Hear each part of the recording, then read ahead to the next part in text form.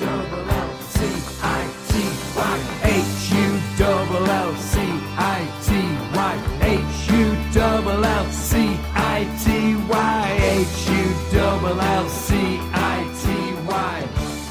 all we need.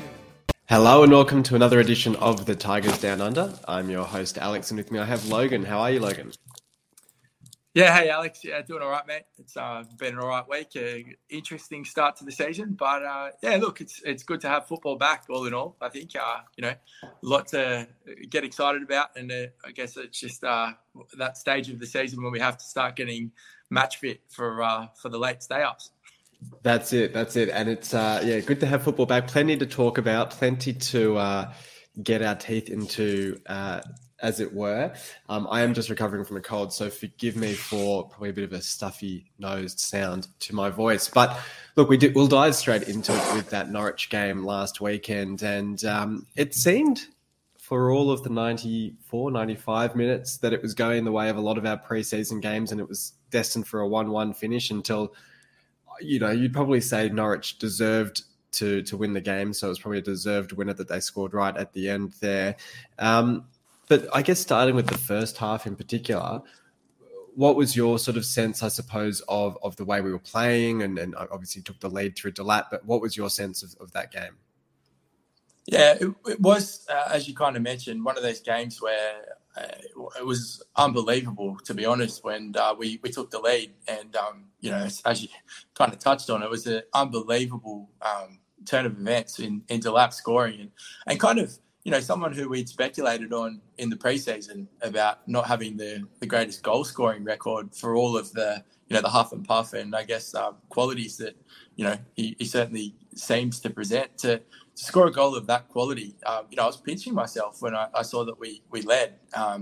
And I guess, if you're a Norwich fan watching that game, you would have been bewildered at some of the chances that, didn't find their way to the back of the net. So, we really weathered a storm, and I don't know if we weathered a storm through good defending or just pure luck, really.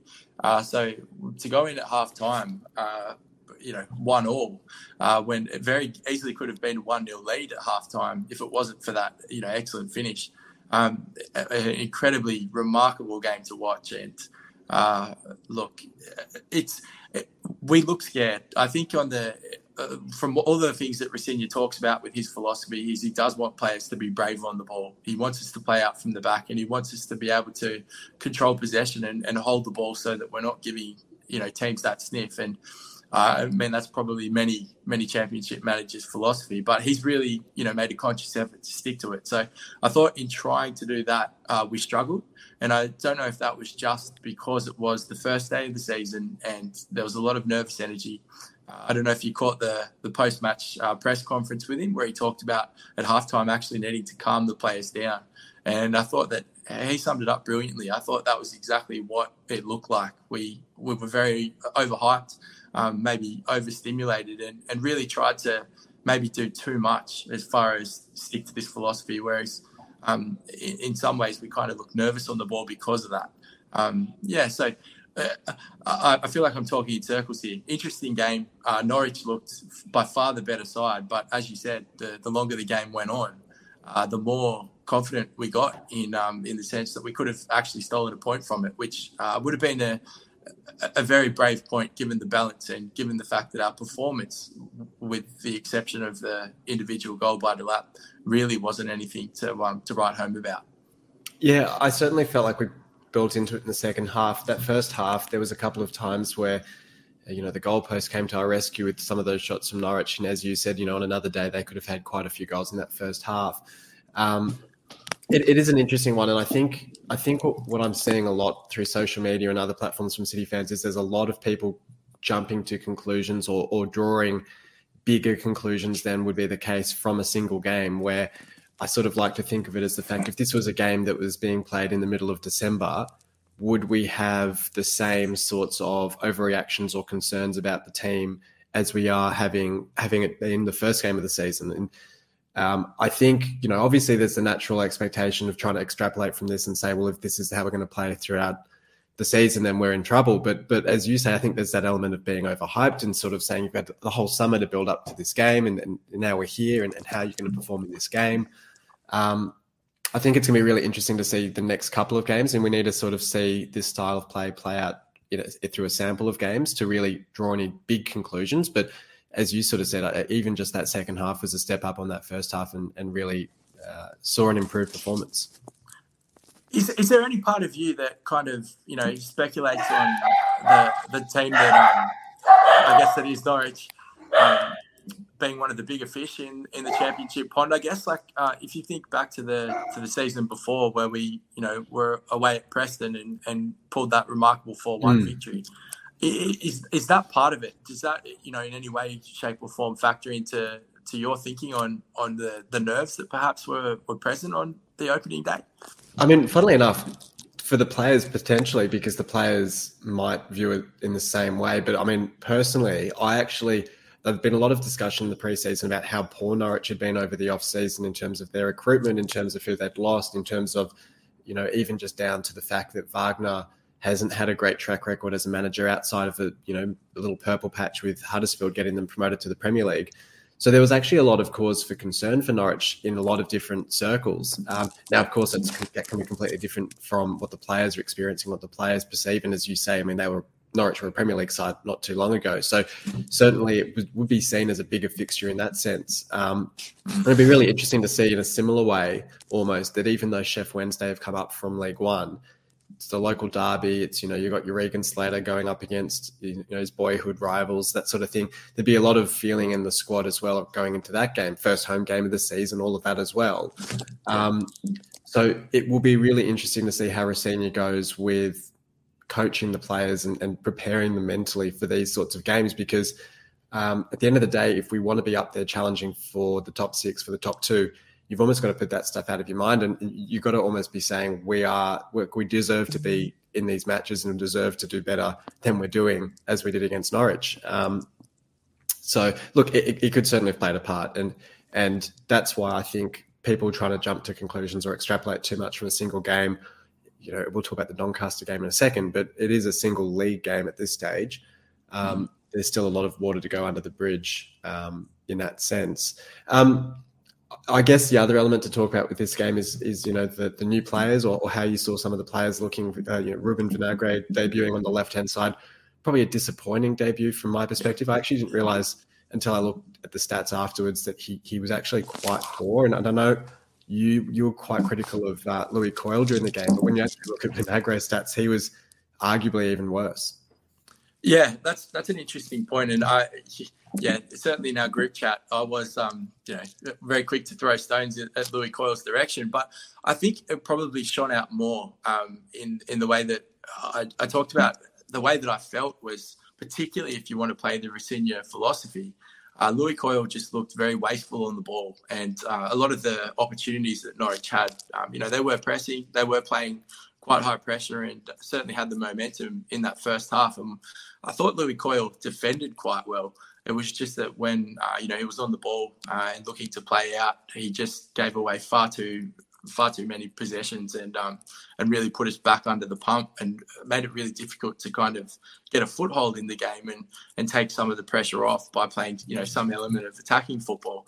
I agree. I didn't really see much of in Vinagre to warrant the fact that he was kind of our big off-season signing. And so, certainly from that standpoint, I was disappointed. But, I guess the feature of the match was certainly the way that Delap got forward. And as a new signing, he couldn't really hope for a better debut. I think he scored in the 20th minute or around about that mark. And really, he was the bright spot going forward with, maybe Regan Slater. I know he's obviously not a new player, but they, to me, seem to be the two kind of focal points where if anything good was going to happen, it did or was going to come from them. And so, I thought, as you said, Vinagre wasn't anywhere near what I expected or debut. I thought Delap far surpassed my expectations. So, I mean, Delap for me, and I heard a bit of talk about him in pre-season, and as we talked about him in our prediction episode, where, as much as you don't want to heap that sort of pressure on a striker, there is such a a weight of expectation on a striker's shoulders, where if they can get that goal in the first or second game, it can just define their season in such a positive way, because it can give them that confidence to go on with it. And similarly, you know, if they struggle and don't score for the first couple of games, it can really make it tough for them to get going after that point. So for him to score in the manner that he did as well, it wasn't like it was a scuffed shot. It wasn't as if it was a penalty or something like that. It was a proper, well-taken goal, harassing the defence, winning the ball, and really great finish on him. It's such a positive for him. And the fact that it wasn't even just the goal, it was his all-round play as well. You know, you look at the fact that he was providing an outball for the defence and the midfield. He was holding the play up well. He was, winning fouls from Norwich players.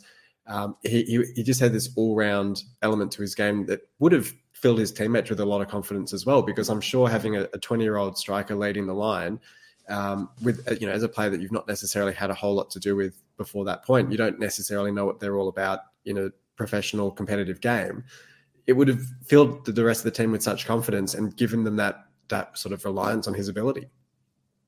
Yeah, and it wasn't just that. I know that there was in the second half that the shot that he had saved as well from range. But as you said, every single time he seemed to kind of get possession of the ball, he looked dangerous, and he looked dangerous from deep. He was confident to carry it out the defenders and pull the trigger. And I think in a game like that, when you're under the pump, that's exactly what we're going to be asking of our forward men to be able to offer some level of threat. And I think it gives you hope later in the season.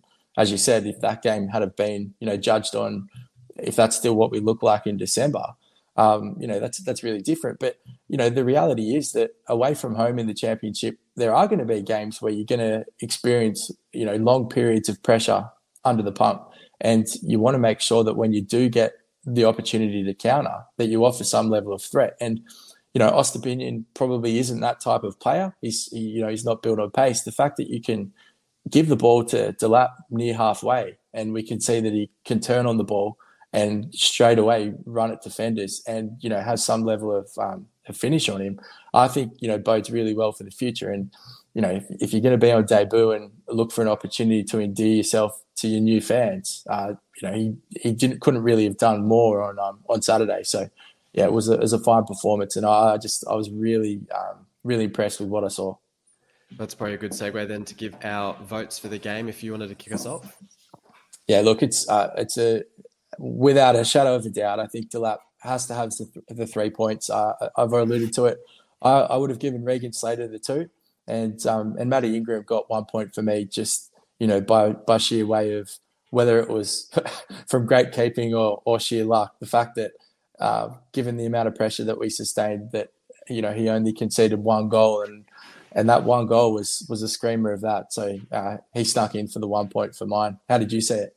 Yeah, good chat. Look, I was pretty much the same as you. I just flipped Ingram and Slater, so I still had Delap as man of the match in my view. I had 2 votes for Ingram just because, as you say, the weight of shots that he was facing, especially in that first half, made a terrific save midway through that half as well, which, point blank save, which is what he's always been reliable in doing. I think, there's plenty of discussion around footwork and distribution and that sort of thing. But, primarily as a shot stopper, Ingram is pretty top notch.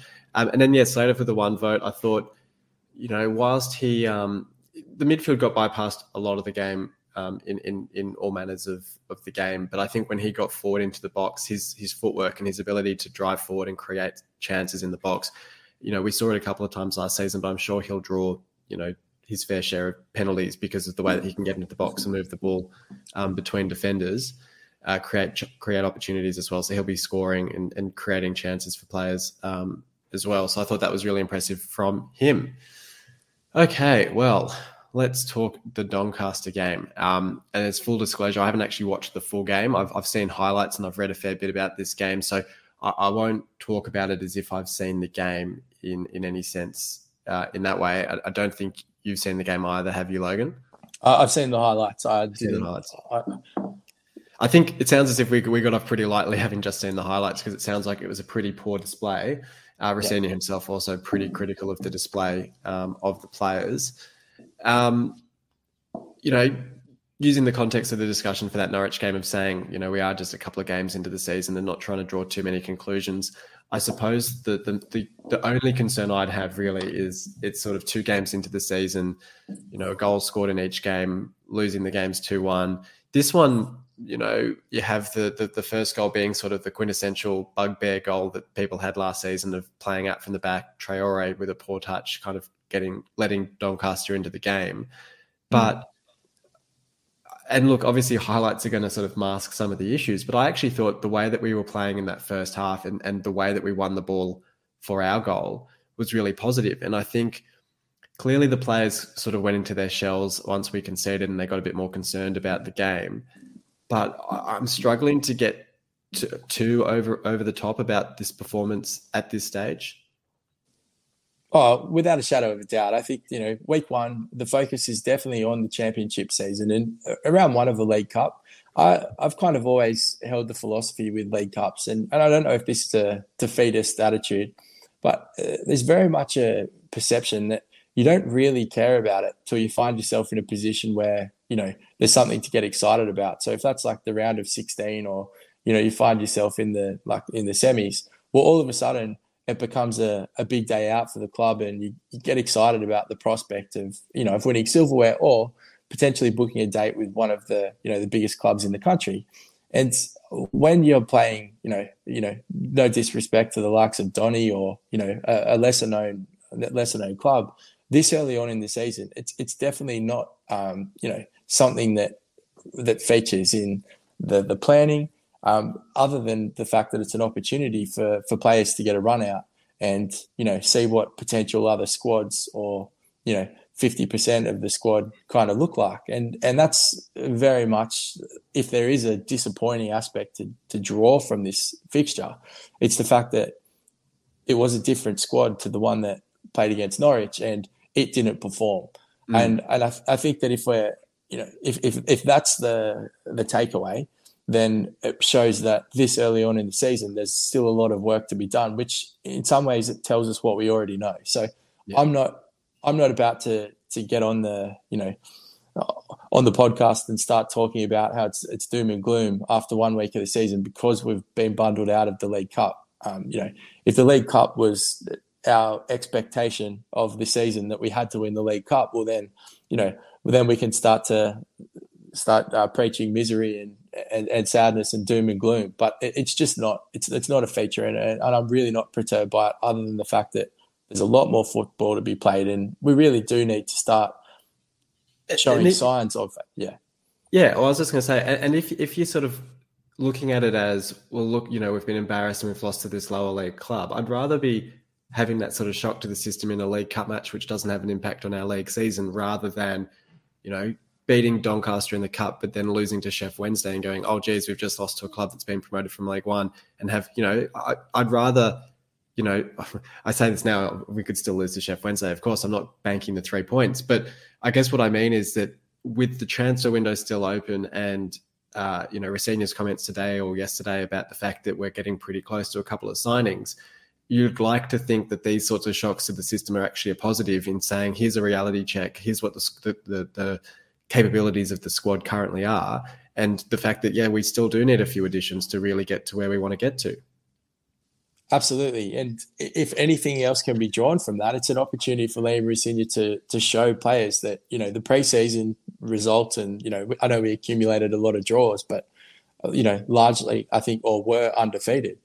We very much need to understand that, like with the season starting, it's not okay to put in subpar performances, particularly if you are one of those shadow players that is looking for a run in the first team. Then you need to really do something to be able to displace the person that he's given the start to. And so that's we need to be realistic. And I think that if as you said at the start, if at December we're having these conversations and we've gone on a losing run where, we're out of the other cup and there's not really much to get excited about, and it looks like it's a survival season, then by all means we can start to have a conversation about how poor the football is. But until we've, seen another 4, 5, 6 games, I think that it's just far too early to comment.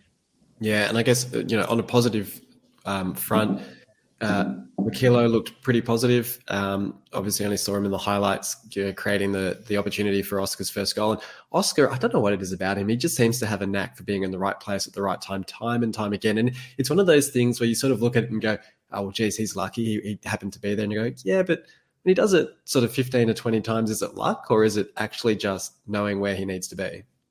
He just has that presence about him where he's very willing to throw himself about and has a very, what's the word? He looks very coordinated and has a great sense of reaction time. So when those opportunities of the pinball balls kind of just appear at his feet, it very much, and it looks like scuffed. You see the replay and it's kind of intentional that he's been able to get himself in that position and angle the ball in the right direction. So yeah, I tend to agree that the build-up play in most of Oscar's goals always looks extremely sus, but when he does find himself to the opportunity to be on the end of it, it always seems to be directed the right way. So, fair play to him. Yeah, absolutely. Well, let's segue then. So what we do every couple of years is we sort of we take stock on the squad. We'll do a bit of a review of a different player each week. And I found it interesting to start with Matt Ingram, who caps his City career with 100 appearances against Norwich. I think he's the only player that survives from the last time we did this series. So I had a listen to that the other day when I chatted to Dan about Matt Ingram way back in the League One season when he was the understudy to George Long. And at the time we were sort of saying that he was the deserved number one over George Long. And he was sort of making his way into the City team. And now we're sort of almost sitting here saying, is he on his way out in terms of whether the club's recruiting a new goalkeeper? And we've seen him, he's sort of seen off a couple of challenges now because he obviously had Nathan Baxter as his competition 2 seasons ago. Then he had Carl Darlow last season and Baxter again last season. And he's seen off both of them. And he's still here as the current number one anyway. So obviously 101 appearances now with that appearance against Doncaster, 36 clean sheets in that time. Signed on a free transfer from QPR all the way back in 2019. It's a pretty reasonable bit of business for what at the time was a pretty unnoteworthy signing, I suppose. What's your take on Ingram's City career? Ingram's City career has been, like, as you said, there's not really anything to pinpoint and say that, he's an awful player. I can certainly remember, worse keepers in previous years, that certainly in the era that we've been watching City. And he's not a name that I would in any way, shape or form kind of, put in that conversation as the worst keepers we've seen. But I think the biggest undoing of Matt Ingram's career is the fact that we got to see that window where he was there when Darlow was. And I think that the fact of the matter is Darlow's just a better keeper. And so from a City fan's perspective, he's kind of unlucky because we just bemoan the fact that it's kind of, if anything, shone a light on the fact that there's far better keepers out there that around, I guess Darlow's wages are a different problem, but it kind of shows what is available. So without Ingram, doing anything wrong, and as you said, like we talked about him before in making our 3-2-1s on the opening day of the season, and both of us had him in the conversation. It's just been a very safe kind of career at City where he hasn't done too much wrong, but at the same time hasn't set the world on fire. And we haven't really shown that much ambition to replace him. Yeah, it's a crazy one when you reflect on the fact that he's made 100 City appearances, which I don't know the exact numbers, but that's got to be in the same ballpark as your Alan McGregor's. It's going to be more than your Kupovic. It's going to be, it's going to be less than Myhill. Myhill would have had more than that. But it's a solid number of appearances. But I just can't think that in 5 years' time we're not going to look back and say, oh yeah, he's a City keeper that I think of when you think of goalkeepers at Hull City. Like he's just so, and I really don't mean that in a disparaging way, but it's just like, as you say, I mean, he doesn't do anything particularly wrong, but he also doesn't do anything particularly amazing either. So he's just very reliable, which is good, but it just makes it hard to, as you say, when you then get presented with, here's a better keeper, you go, well, yeah, Darlow is a better keeper. And it's why I suppose managers keep trying to bring in a better keeper. And it's just a really funny one. I think this is a conversation in some ways kind of transcends the City podcast when we talk about goalkeepers. But so much of a keeper to me teams these days is based on personality. Like we really, seem to cherish goalkeepers that are really, outspoken in kind of celebrating or screaming at defenders or whatever it is. Like, Kupovic, for me, was like, let's not forget how horrible the start of his career at City was and how underwhelming the guy was. Against familiar opposition as well. That's right. And all of a sudden, he went on a run of games where it was quality, but because he spoke so, positively of the City fans and really was kind of animated in his approach. He was a bit of a show pony, wasn't he? That's right. And as soon as he went down that track, all of a sudden, like City fans quickly forgot about the grim period that we experienced under Kupovic, and we're calling for, like, we need to get him back from Leicester. It was criminal that he was sold for church change. And I just think that that's the type of stuff that we really need to kind of remember, that being a quiet and reliable goalkeeper actually probably lends itself to he's better than we think. Because we're not speaking of him week in, week out, saying that, there's another howler. I don't know how he goes as far as playing out from the back. I don't think that he's necessarily a sweeper keeper that fits the Rossigna philosophy of like starting attacks from the back. But it also doesn't look, at least initially, that we've got an urgency to replace him. We didn't really touch on it with the Doncaster game. I know that there was a lot of criticism of him, and I think pretty unfairly, about the fact that Doncaster apparently, once they clocked onto our strategy, basically just went, well, we're not going to press the goalkeeper. We're going to let him have the ball or just man mark the defence. And Ingram just went, oh, crap, what do I do? And he just held the ball. Yep. And everyone got pretty fed up with him doing that. But at the same time, you think, well, you've got to have the players in front of him who have got to move and make options and give him people to pass it to. So it's a bit unfair. I mean, obviously, he's obviously going to be the main focus when it comes to criticism of playing out for the back, because everything starts with him. But it's also pretty unfair. So I think he's in a pretty luckless sort of position at the moment as a City keeper. But, 100 appearances, 36 clean sheets, it's sort of 1 in 3, bit more than 1 in 3. That's not horrible. It's a pretty decent career. Well, and especially when you consider the period that we've been on, where we've been through a few managers and we haven't exactly been setting the world on fire as far as promotions go, with the exception of that League One campaign. But in the fact that he's kind of been the gatekeeper of that time period, that's certainly not a poor record by any means. So it'd be interesting to see what happens with him in the next 6 months or so. Yeah, absolutely. Well, look, let's wrap things up then and chat Sheff Wednesday. That's who we're facing tomorrow night, midnight Australian time, just promoted from League One. It's actually very funny when I look at the nature of their off-season, when I think of, obviously probably the most memorable fixture against them in recent times being the playoff final at Wembley, where shortly after that, Bruce quit the club and we were sort of thrown into turmoil as we went up to the Premier League.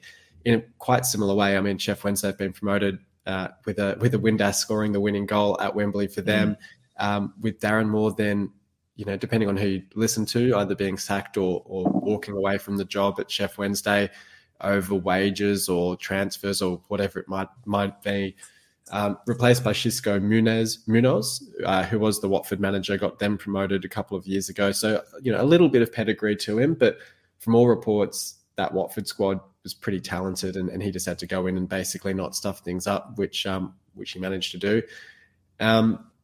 Makes it a pretty interesting transition period for them. I know they've made a few signings recently, so they've sort of steadied the ship a little bit, but there did seem to be a lot of concerns around them as they came up to the Championship. And then if they faced Southampton on the opening day of the season and didn't really disgrace themselves, they lost 2-1 with a late goal themselves, so pretty similar to us. But look, it's, first home game of the season. We sort of talked about this before, but first home game of the season, Yorkshire derby of sorts. It's a great opportunity. If City can come out with a really positive performance, then you'd think that a lot of the concerns and criticisms of the first week could get washed away. Yeah, certainly. I think that's we never start looking at the league table until you've kind of watched at least like 10, 15 rounds. And the opening day of a season isn't an indicator by any stretch of the imagination. I mean, let's not forget that I think after round 5 or round 6 last season, we were first. So it definitely gives you a perspective. But you're right. Like, you do want to get back on the horse really quickly. The last thing you want to do is heading into, I think it's the international break week, like usually like the fourth or fifth round. I think we play like 3 games before we have a break. The last thing you want to do is get to that period without having experienced a win. And I think that, Yorkshire Derby is a very, very quick fire way to, forget the fact that we didn't get any points on the opening day against Norwich, despite the fact that, from all reports, we probably could have. But we don't want to get to the end of the season and start counting points back and go, if we only had have held on for that extra 30 seconds against Norwich or whatever it was. And the easiest way to do that is to bank 3s. Yeah, no doubt. So are you feeling, I suppose, positive heading into it's hard to be overly positive given the first 2 games, but I suppose first game at home for the season against a promoted team, but must be reasonably positive that we can get a good performance out of this one? Look, I'm taking the Doncaster result out of it, and I think that a lot of confidence will actually be taken from the Norwich game, given the fact that in no way, shape or form did we perform how the gaffer would have liked, how the players would have liked. And away from home at Norwich, no less. Like, Carrow Road is a very tough place to go. And I think the fact that, we've had that poor result against Donny probably means that they'll be almost more up for the local derby at home, and we'll feel not necessarily a sense of pressure, but a real strong desire to get on the board and do well. I'm feeling quite confident about this game, and that's not a disrespect to Chef Wednesday at all. I do think that City will have learnt from the opening weekend. I'm very primed to see a very positive performance against Wednesday. And then I guess in terms of the lineup, I think last week probably the biggest surprise was Christie not starting and having Coyle in the team. Would you say, look, it's hard to know. I think Christie started in the League Cup game and by all reports is pretty rusty. So perhaps he's not quite ready to go from the start against Wednesday. But if he is, I suspect that would be probably the main change to the lineup. Look, potentially. I also do think that Rosignol seems to have a blind love for Coyle. I think he really appreciates the fact that he's a homegrown boy, and the fact that anything that you say about Louis Coyle, and, as much as I've kind of slated him for his performance on the ball, he is a workman-like performer, and he won't let you down as far as effort goes. And I think that, those characters in the dressing room, particularly when you're trying to implement a new playing philosophy, are really important. And so as much as I thought Christie was one of our best performers last year, I thought he was unbelievable. Like, I was amazed at how good he was going forward, and some of the individual or patches of individual brilliance he showed was just unreal. But as you said, he did look a little bit rusty, and I wouldn't be surprised if Rosignol backed Coyle for a little bit longer. I think Christie's probably long term the front runner, but I certainly don't think that Coyle has gone down in stock after his first week. And if he was to start this weekend, I wouldn't by any stretch be surprised. Yeah, and then I guess the other one is Oscar versus, well, I don't know if it's Oscar versus Delap or whether you throw them both in together. And it seemed as if against Norwich we had Tufan sort of operating as either that second striker or kind of in behind, but it's quite a difficult one because you had Delap scoring against Norwich and Oscar scoring against Doncaster. It's, you got 2 strikers in form. And Tufan was fairly quiet against Norwich, I thought. I really was kind of disappointed given what we'd seen from him in the preseason. I thought he was going to season in waiting.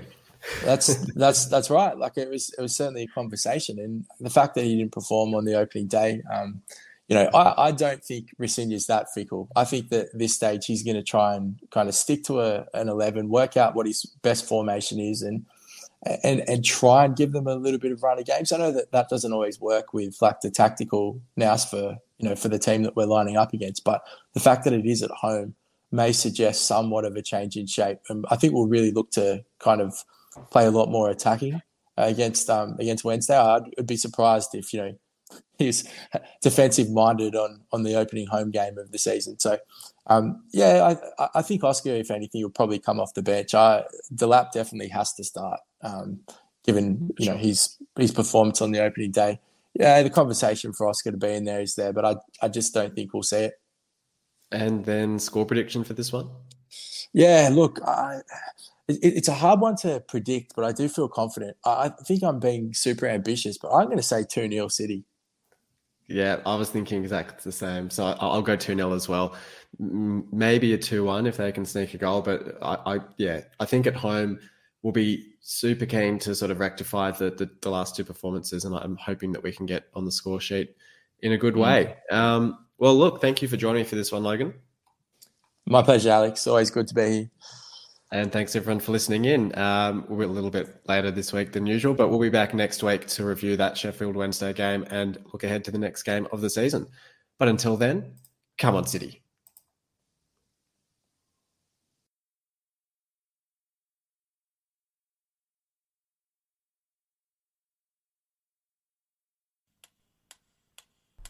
You've been listening to the official Hull City Australia podcast, The Tigers Down Under. For more discussion, join us on Facebook at the Hull City AFC Australia Facebook group or follow us on Twitter at Hull City AFC Oz.